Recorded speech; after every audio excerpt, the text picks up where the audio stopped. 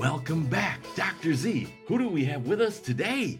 We have Pat Miller, and this is going to be an inspired and an idea-filled episode because Pat Miller is the idea coach. Love that. Now, he is also a syndicated radio host and small business community builder where he solves problems for small business owners. It's your dream. Don't grow it alone. I love that tagline. So, Pat, tell our audience more about yourself. Well, it's great to see you too. Thanks for having me on the show. About me, wow, golfer, broadcaster, music file, father, friend, guy that likes to sit on his back patio and have a beer and barbecue. Like, I'm pretty simple guy, and got bit by the bug of helping out small business owners, and that turned out to be the career. So I feel very fortunate doing what I'm doing, happier than I've ever been, more fulfilled than I've ever been. And life is good. Life is good right now. Good. Yeah. So were you formerly or still are a radio host, and then you morphed into this becoming a coach, a business coach? Yeah. In high school, my high school speech team coach said, hey, you should come on the speech team and you should do this specific category, a competition called radio speaking. And I'd never done anything like that before. And this high school speech teacher started everything. So I started competing in speech team, and I'm like, wow, this radio thing is pretty cool. And, what was that? No, I was laughing. That's amazing that you got this start in high school from a guy that put you on the path. Yeah. Serendipity, right? Could she actually, people come into our life and they direct us. Right. Could she actually tell just by listening to you that you, even in high school, you were exhibiting that, because your voice is very calm and soothing and just, dude, I could totally hear you on the radio. Dude, you got a great radio voice. Yeah. Yeah, that's one of the reasons why they said I should try it. And I tried it and I liked it. And that turned into college at Illinois State. Nice. And Illinois State has, because I was at Central Illinois at the time, they have a terrific broadcasting program. And I spent every single day, summer, winter, fall, breaks, every single day in the radio station. Wow. Ended up getting a job doing it, moved all around the Midwest on the air and building radio stations. And then ended up here in Milwaukee 13 or 14 years ago at 620 WTMJ and 94.5 WKTI. And I loved being a broadcaster. I did. It's great. Yeah. And what happens? Is there like a life cycle to broadcasting? I mean, you got the anomalies. Like, I'm thinking the sports guy, he's on, can't think of his name right now. Steve the Homer True, right? He's been in it forever. But is there a life cycle? Like, we had Mitch Thunder and Ellis on recently. You guys have both seems to have had to reinvent yourselves. Want to expand on that? I'm having some internet connection issues. I hold on. We're breaking up here. Oh. Are you there? Yeah. Can you hear us? Now I can hear you. Here's what I'm going to do. Okay. I'm sorry about that. Your question was, what's the life cycle for a broadcaster? Yes. I was talking about, you might not have heard the part where I said, like, Steve the Homer True sports guy that Mitch worked with, he's in his 60s now and he's still going. Of course, he does the, Marquette Golden Eagle basketball broadcast. So he's probably got a leg up there. But is there a life cycle for other people? Definitely. Can you expand on that? For sure. So when I got into the business in the early 90s, I was a part of the Great Decline. Leading up to the early 90s, the radio business had, no internet competition because the internet didn't exist. Yeah.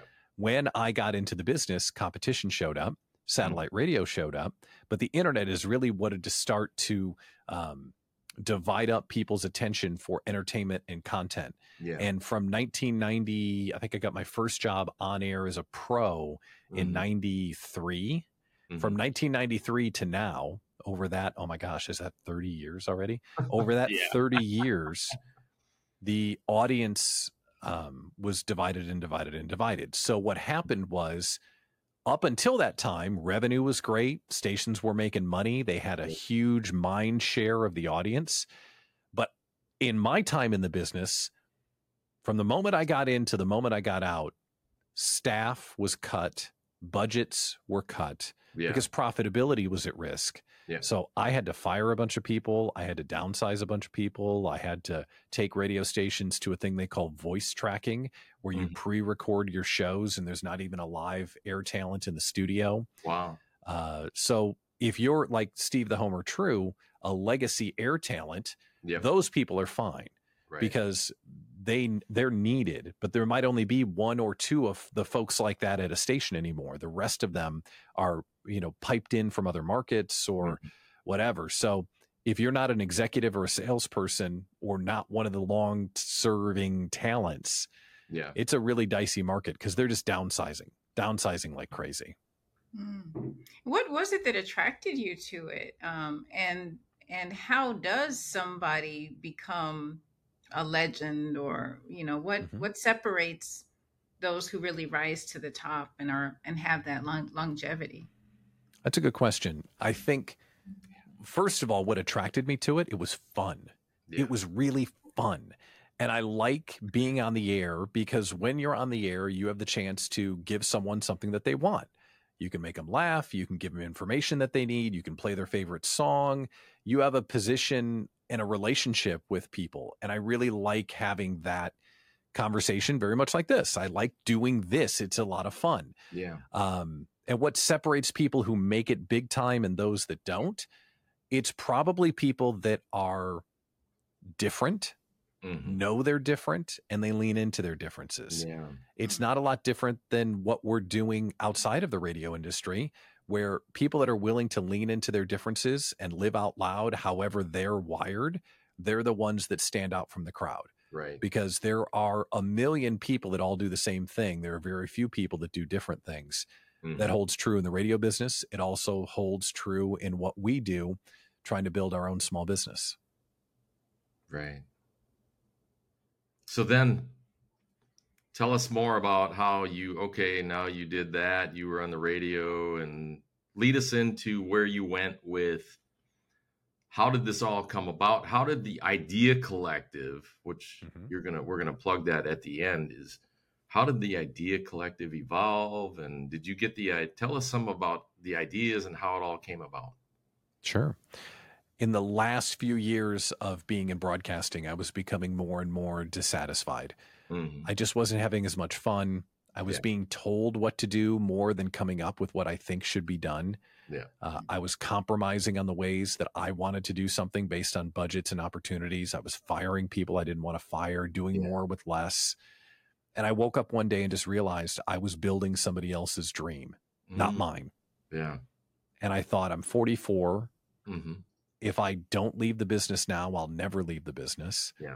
And if I don't leave the business, I'll never have something that's my own and something that I can feel like I used all of my talents and skills to build something that matters to me and my family and try to make a difference. So as I became more and more dissatisfied, I, through the coaching and support of my wife, Abby, who had already gone out and built her own small business, she's like, why don't you come to networking with me? Why don't you come meet some people and see what else is out there and what else you might be able to do? Because at the time, I wasn't convinced that I would start a small business. I was just convinced that I would do something else. Yeah. As I went out and started to network with other people, I realized that some of the things that I knew how to do, that I was trained to do in the radio business, small business owners could use some help with. Right. And specifically, that was helping people position how they talk about their business and how they present themselves to their customers or potential customers by narrowing down the services that they provide, narrowing down who they're for and why they're different. And when I left the radio station, I started helping some people with that, positioning the business, naming the business, coming up with promotions, stuff that I've been doing forever in the pandemic or in the radio business. When the pandemic hit, that's when the radioism really jumped up to bite me, because when you're a broadcaster, they tell you on the first day of being a broadcaster, you're there to serve the public. Mm-hmm. They take it very seriously. Mm-hmm. Times of national events or crisis, emergencies, blizzards. I mean, I've slept overnight at the radio station before. Wow. During a blizzard in Milwaukee, I stayed for like 48 hours, slept on the couch just so someone was in the air or on the air to tell people what was going on and how they could be safe. On the morning of 9/11, I was on the air broadcasting when it happened, and we rallied to do this is Lincoln, Nebraska. I'll tell you that story in a second. But you react right away to serve the public in times of emergency. Yeah. So when the pandemic hit, that was an emergency for small business owners. So you don't run to the basement when the tornado comes, you run to the studio. So instead of sitting around and watching all my small business colleagues crash and burn because every other organization didn't know what to do, I thought, darn it, we're going to go on the air, which was Zoom, and start a show that I called Small Business Rally Point. And we started doing a daily Zoom show for small business owners to bring people together, to share what we saw, to be positive. And the idea was, we're going to get through this together. That was the idea. Yeah. So I started doing that show every day. 90 days later, someone said to me, you started a community here. Right. I didn't even know what a community was. I'm like, okay, great. What is that? So we went and did some research and realized that the Idea Collective should exist. We named it, we launched it, and that was 3 years ago on June 1st. Wow. Now, you actually calling yourself an idea coach, that didn't start right away, right? That came sometime later, right? It did. It did. Tell us that story. Yeah. Yeah, that was harder than I thought it was going to be. I needed a way to describe what I did and what I loved and how I helped people. And I didn't do traditional business coaching. And I didn't do marketing. And I thought, well, where do I add value to people? Yeah. And the way that I add value to people, or at least I try to add value to people, is I help them think, and I help them think bigger, and I push them to go further than they think is possible. And I help them crystallize the way that they're creating ideas and moving forward. And that's where the Idea Coach came from, where it was, that's one of the things that I do, and I really love to do it. So that's how I came up with the name. But I mean, it took me months and months before I was willing to say it out loud. Wow. Because there was head trash, and there was imposter syndrome, and there was, who the hell are you to call yourself something, and all of that. It took me a lot of work to get through it. But that was a couple of years ago. And that's the part of personal growth, right? When you grow, you look back at the things that held you back, and you're like, I was worried about that. I can't believe I was worried about that. Incredible. So tell us more about, we love to give the viewers and listeners this, anybody that's thinking about, they may be in radio right now. You live long enough, some crap's going to happen to you, right? It's a shifting sand. So talk more about how, when you made that transition, some of the adversities, that those early on adversities that you went through, that you can share with everyone so that you can give them, we love to inspire and motivate, right? That's our top thing to do as coaches. So what are some of the inspirational and motivational things, right? I love inspiration leads to motivation, which is action. I'll tell you the crime of the century. The crime of the century relates to people in broadcasting and people that have their own business already. The crime is all of us don't appreciate and realize how talented we are and how much we can actually do. The people that are in the broadcasting industry have been trained in customer service, sales, message generation, speaking, relationship building, all of these things that normal people need to learn how to do, but broadcasters organically learn how to do. And instead of taking those talents and going out to build something using those talents, They're left in the broadcasting industry. Many of them are not making a lot of money. Mm-hmm. Many of them are getting downsized. Many of them are super overworked, doing 2 or 3 jobs at once just to stay in the business. So when I left the industry and I started to talk to people about things that just came to me naturally, not because I'm talented and smart, just because the industry had trained me how to do it. I started to realize, oh my gosh, there's so much knowledge that I have that I didn't know other people didn't, because I always hung around broadcasters.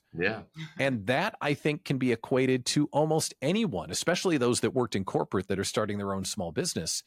You have no idea how much you can serve others, one, and two, how much you have to give to potential clients or customers by just being yourself and all of the knowledge you've accumulated over the years. Just because you are doing something that other people tell you what to do doesn't mean you don't possess a ridiculous amount of talent that can go out and be monetized and built as a business or a service provider. So to me, that's the big crime of the radio industry. And my own personal story is I spent decades doing what other people told me to do, not realizing how much opportunity could be created if I took the things I had learned in the industry and used them for myself.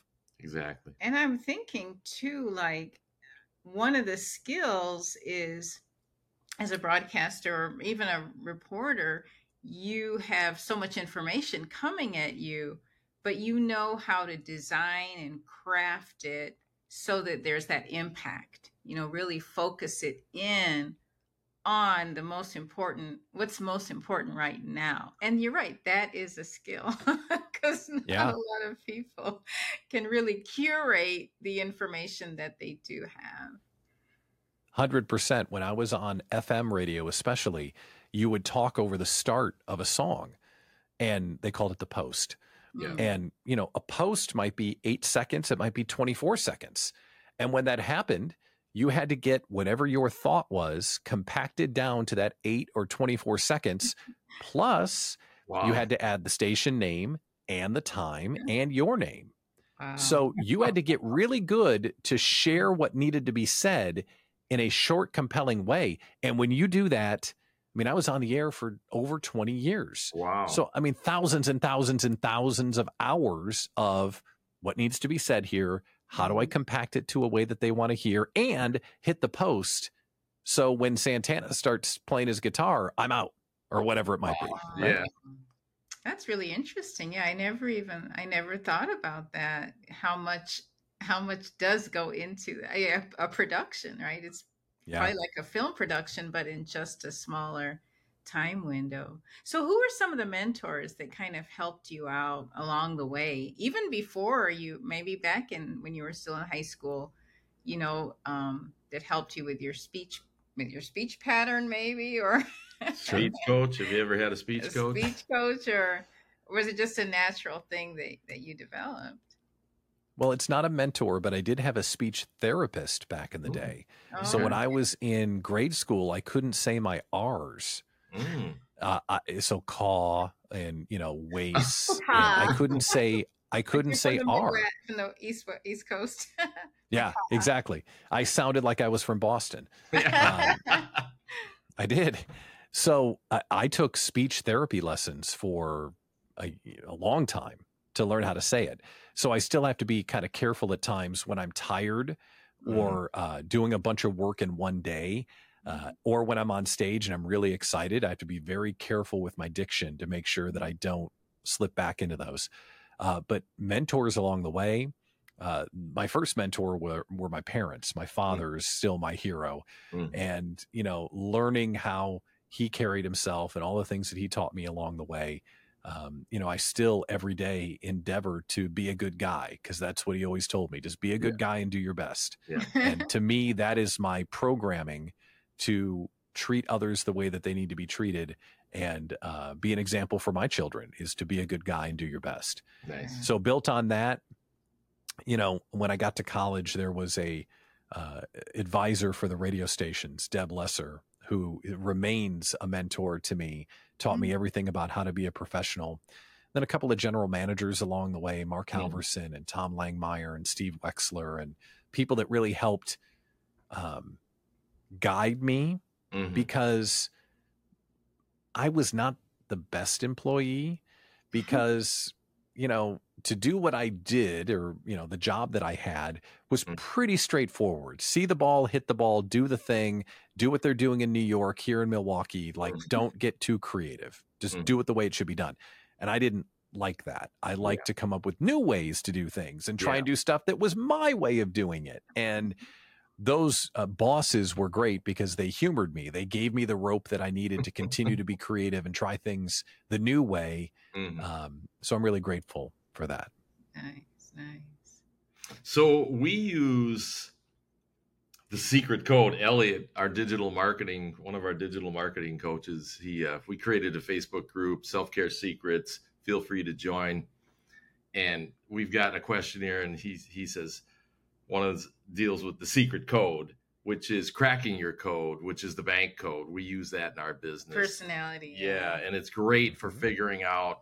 So the bank is an acronym for Blueprint Action Nurturing Knowledge. And it's really helpful in terms of figuring out, if you're in coaching like we are and you are, which leads me to my next question is, how do you deal with helping the people that have all these different personalities? Like the great basketball coach, he doesn't coach everybody the same, right? So with that said, how do you deal with and recognize that everybody has these different personality types, and how do you garner all that?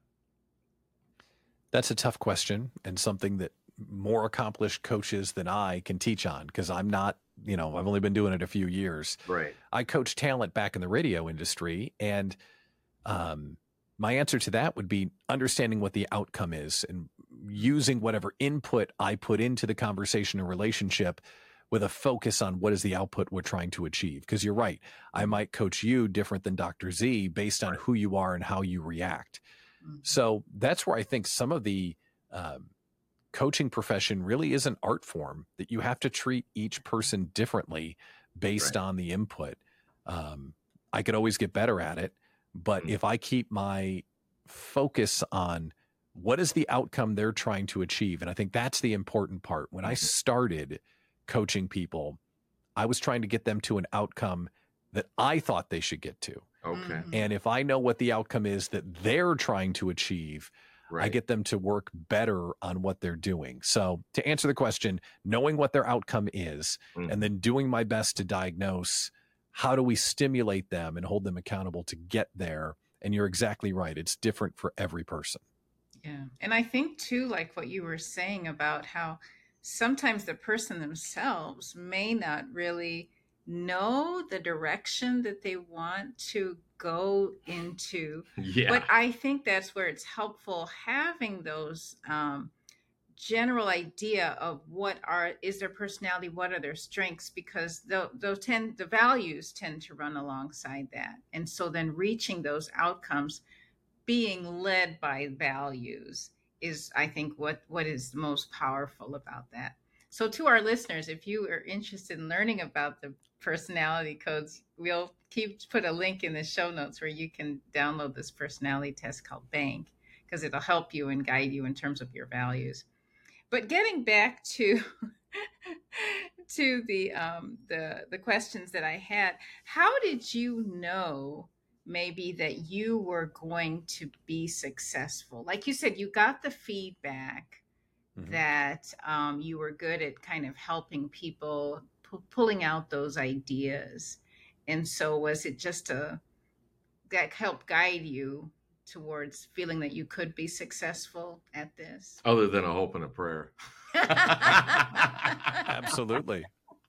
Absolutely. And that's the thing. This all is a hope and a prayer. If you asked me, hey, Pat, are you successful? I would say not yet.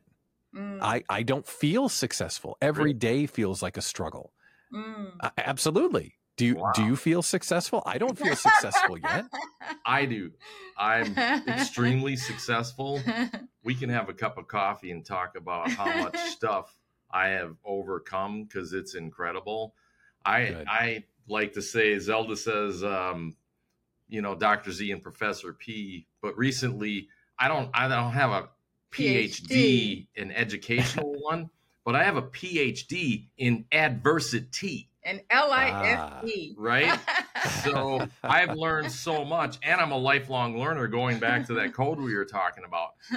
I'm a high knowledge. Zelda's a high knowledge person. I asked you about books because then I said, hey, I'm a book guy. We have a booking it segment, right? Yeah. So we have learned so much, and being a lifelong learner gives us a huge advantage over the rest of other people. Plus, we're a team.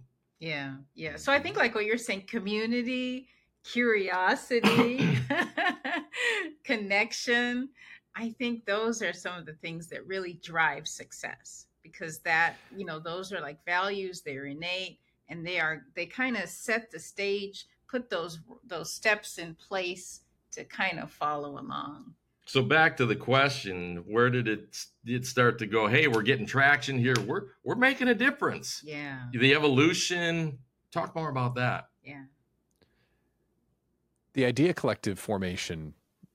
Well, before the Idea Collective, we did a series of in-person events called Brand Crafted, where we brought people together in person in Milwaukee. And I'll never forget, it was November of 2019. November of 2019.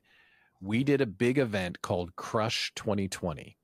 Okay. And the idea was, let's get together and do a planning event for next year. I brought in a bunch of speakers. We filled a venue. 100 and some odd people were there. It was fantastic. It was awesome. And 2020 happened 90 days later. And just bang, we fell on our face.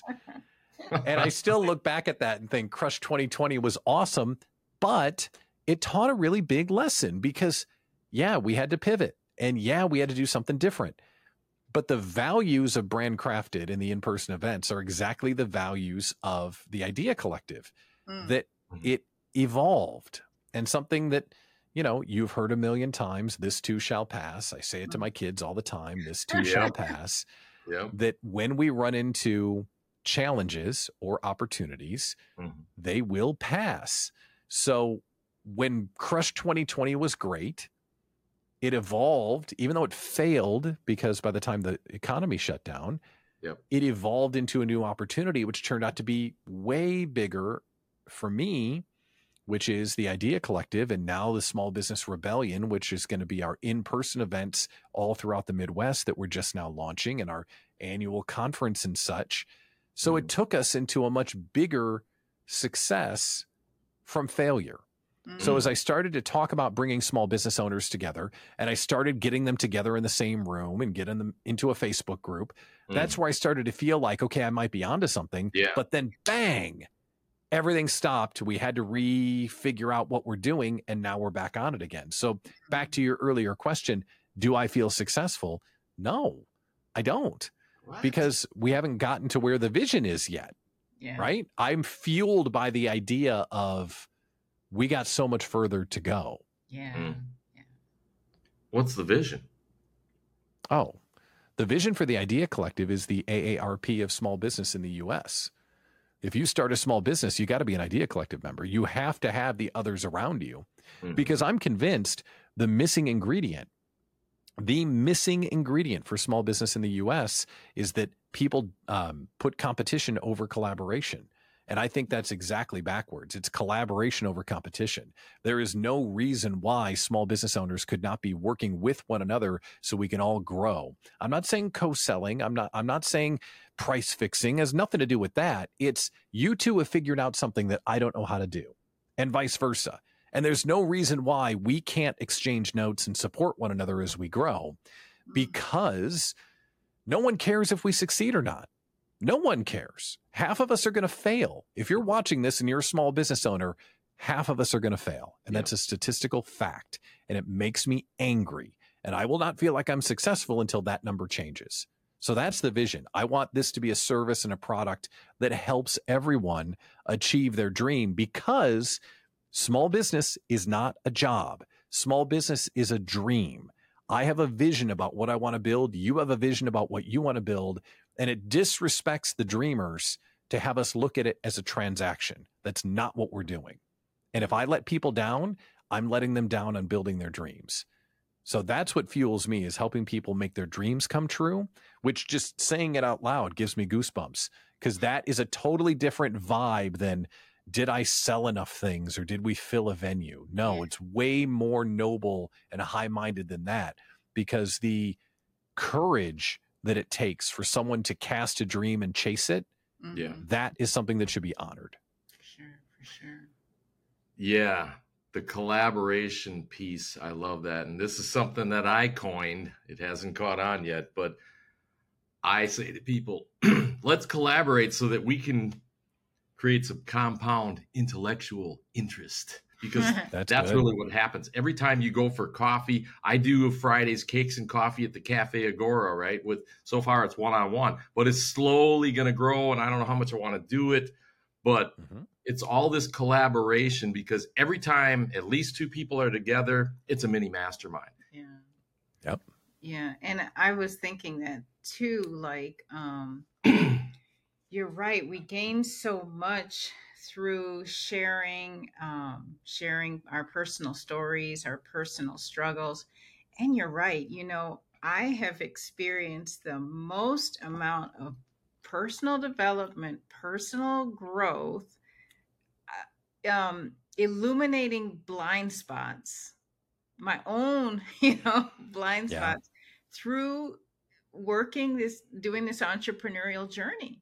There's things about myself that I never knew, and I never realized how much I was holding myself back, or now I can see myself holding myself back in a way that I never did working my 9 to 5. I was, like you said, I was just focusing on the grind, getting up early, going to work, doing what had to be done, coming home, relaxing, eating.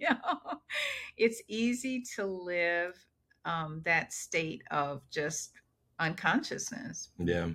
Maybe, I don't know, bliss. I don't know, some people might call that bliss, but just not being conscious.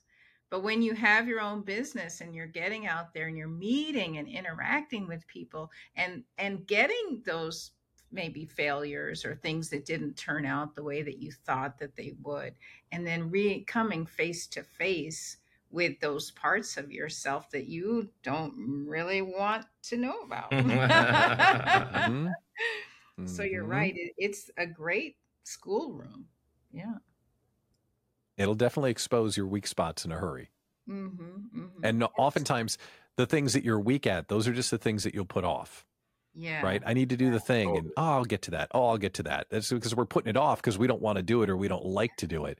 And eventually the people that put everything off for too long end up working for somebody else. Right.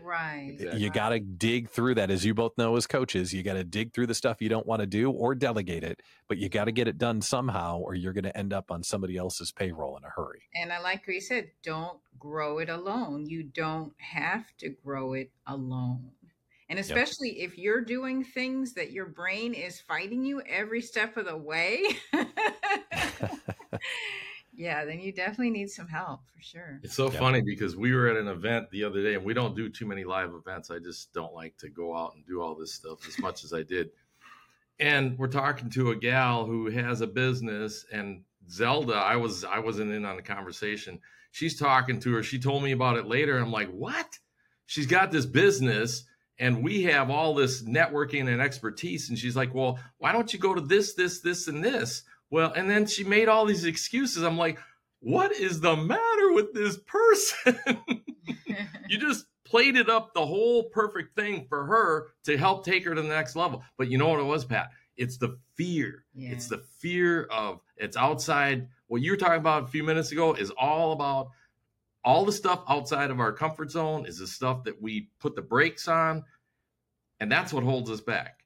And that's the thing that we want to get to. The thing is, what we have to get to that. Is on the other side of that. You have to push through those comfort zone adversities that you don't like to do in order to succeed in business. It's one of the key components. Yeah. I was curious about your branding change, the brand crafted to Idea Collective. Now you've got what was the rebellion piece? Yeah. Small Business Rebellion. Yeah. Small Business Rebellion. Yeah. Can you talk a little bit about why because basically brand crafted evolved into Idea Collective, correct? That's right. So I'm curious to know why you decided to change it from Brand Crafted, which I loved. I love Brand Crafted, to Idea Collective. Do you feel like it was more specific? Talk more about that. Well, I loved the Brand Crafted group. So Brand Crafted, I wanted to bring small business owners together so we could learn from one another. And it was a local initiative. And since we were in Milwaukee and I like craft beer, we started doing Brand Crafted meetups inside the pubs and microbreweries that were all around Milwaukee. So the theme was small business owners together in a brewery. That was the whole concept. Nice. So that's how Brand Crafted, playing off Handcrafted, became a name. And I really liked it. And it was successful and it was local. But when the Idea Collective started, I wanted something that reflected more of a community vibe than a local or anything to do with alcohol vibe. Yeah. So the Brand Crafted events were great for what they were, and it started the mission. But when the Idea Collective started, I liked the collective name because it spoke to a community, and I liked the idea name because of the Idea Coach. Yeah. So that's kind of how it came together. And it was available. I could get my hands on it. Others weren't using it. I just got done after a year and a half of getting the registered trademark for it. With Don't Grow It Alone, got the registered trademark for that. With Pat Miller Show, I mean, I've been doing my diligence to secure these names. Because you got to. Right. So anyway, so the transition was Brand Crafted was local and based on getting together where there's beer. Idea Collective was based on online communities and bringing people together in an international platform. And Idea Collective isn't going anywhere. The new event series called the Small Business Rebellion, the idea for that is I really want to push back on what I talked about in my TEDx talk, is that stat from the SBA that 50% of small business owners will fail. Yeah. And I want to rebel against the status quo that seems to be okay with that. So I really wanted to get pointed after the idea of small business success or failure and be a little bit more immediate and urgent around the idea that we need to get together or we're going to fail. We need to do something about this because the status quo is not. So that's where the word rebellion came in, because I just will not sit by any longer and watch people who are trying to build their dreams become a statistic. It's just heartbreaking to see. So that's where the rebellion is coming in to play, because it's a one-day event. It's not an ongoing community. The collective, that's the community. If you come to the rebellion and love it, then great, join the collective. Yeah. But the rebellion is a one-day event that's going to travel around the Midwest with keynote speakers. And we're going to try and connect people from all over into the Don't Grow It Alone mission. Sounds like it's a feeder piece to the Idea Collective. Oh, for sure. Absolutely. If you just met me, hi, I'm Pat Miller. You should join my online community. Well, I don't know those people. I don't know what they're for. Like, there's a big trust gap between who am I and who's the group. But if we do a community event, basically an in-person event where people get a chance to live our values and meet others, then the community is not a far space from there. So yes, absolutely. The Rebellion event will hopefully feed people into the group, because here's the cool thing about communities. Communities get better as they get bigger, because you meet more like-minded people that have the opportunity to teach and help you grow. So I feel an obligation to the Idea Collective members to continue to try and grow it so more great people are brought into the mission. Yeah. Which leads me to my next question. Are you coming up with all these brilliant ideas by yourself? How does that evolve? A lot of workshopping. Between my wife and I, we have coffee every morning and talk about the business. Every morning, she's my business coach. I'm her business coach. Okay. I've got a great team around me, Ann Hill and Susie Moon and her team. Yeah. But the vision, I'm working hard on it, and they are all definitely contributors. There are folks inside the community that I lean on for feedback and collaboration. So yeah, we're building it, as a group. But the mission and where we're headed is something that I work on every single day. It's my full-time job, which was mission one, by the way. Mission one, when the collective started, was what do I need to do such that my only job is the collective? Yeah. And it took a year to get there. But now, I don't carry outside clients. I have my VIP groups, which are members of the collective. I have the community, and I have the radio show, and that's it. So that was mission one, to make my job the collective. So when you asked me earlier, how are you doing? And I said, I'm the happiest and most fulfilled that I've ever been.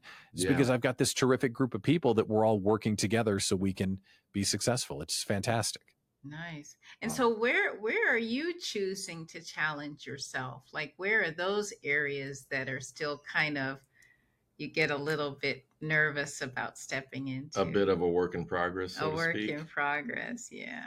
Yeah. A blind spot, maybe even. The radio show. The radio show? The radio show, and speaking and writing, leaning into saying what I believe and not holding back. When you're a broadcaster and you're on the air, you're representing the station, you're representing the station brand, you've got a pre-selected target audience that you're trying to fit into. Yeah. So I'll give you an example. When I was on the air in Omaha, we were targeting adult women at work. It was an 80s, 90s, and today kind of, they called it adult contemporary. And I was talking to 42-year-old women in Omaha who worked for a living at some corporation or something. So everything that I talked about was targeting their life. In fact, if Patrick liked that station, I was doing something wrong, right? We didn't want Patrick to like that station. We were only going after women 25 to 54. Okay. The next day, I moved to Milwaukee. We launched a radio station called The Lake, which was an adult hits radio station playing everything from Jimi Hendrix and Led Zeppelin to, contemporary music. And that was targeting men and women 25, 54. So instantly I had to change the things I was talking about and how I presented myself and you had to match the audience. Yeah. Now that I'm out on my own, I've got a target audience, but it has to be, I have to spend more time talking about what I believe in, saying what I believe to be true, because I'm not representing something else. I'm representing myself. Yeah. So that continues to be a challenge. So to answer the question, being authentic to what I believe and saying what I mean is something that I'm working on every day. Self-expression. Yep. Nice. Absolutely. So, is there a book on the horizon? I recently, no kidding, yesterday we saw you at Andy Wine's event, the book signing. Sunday we were at the Schwabenhof. Oh, you craft beer guy? Great. I love beer that over place. there. Yeah. A lady told me you should write a book. And yesterday, one of the people at the event said, you should write a book. Mm-hmm. Is there any book for you on the horizon? I'm sure there will be. I'm sure there will be. It is,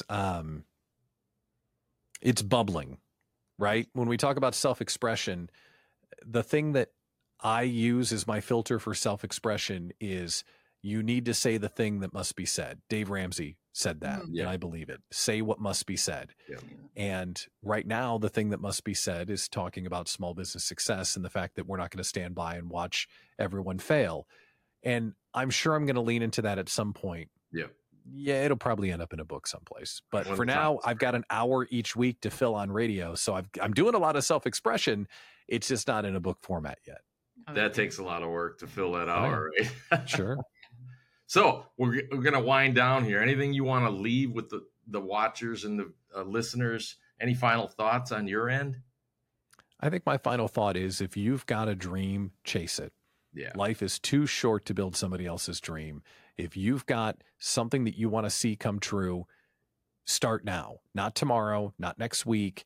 Get after it right now, because risk is relative, right? If you take an idea and you go try to make it come true and it's only 50% successful, well, you're 50% more successful than if you did nothing. Right. If you sit around and do what other people tell you what to do for the rest of your life, what have you done? Yeah. You played it safe. And I don't want to see other people not do the thing that drives them. So I want to encourage people to follow their dreams, make them come true. And the collective and me and all of our folks, we are conditioned and ready to help people make those dreams come true. So that's the message that I want to send to everybody. Nice. Dr. Z, any parting thoughts? Yeah, no, I love that. That is really cool. And I feel your commitment. So it's amazing. So, how's the best way for people to get a hold of you? Yeah, best ways on our website, ideacollectiveincubator.com, ideacollectiveincubator.com, or I'm all over LinkedIn as well, is another great place to do it. And it's, we'll definitely. Go ahead. No, I was just going to say, the radio show's there, the community's there, the events are there, but it all kind of starts in the website. And if you're out there trying to build your business, I'd love to get to know you. One-stop shop. Yeah. Absolutely. Yeah, and we'll put that in the show notes. Great. All right. And on that note, thank you in advance.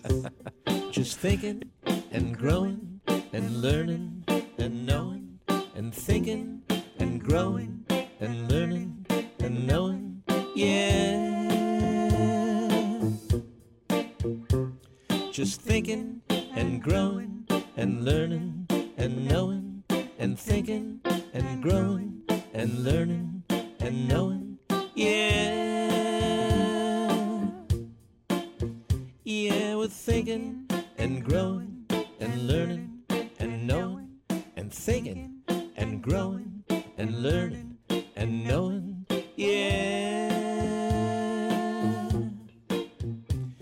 We're thinking and growing and learning and knowing and thinking and growing and learning and knowing.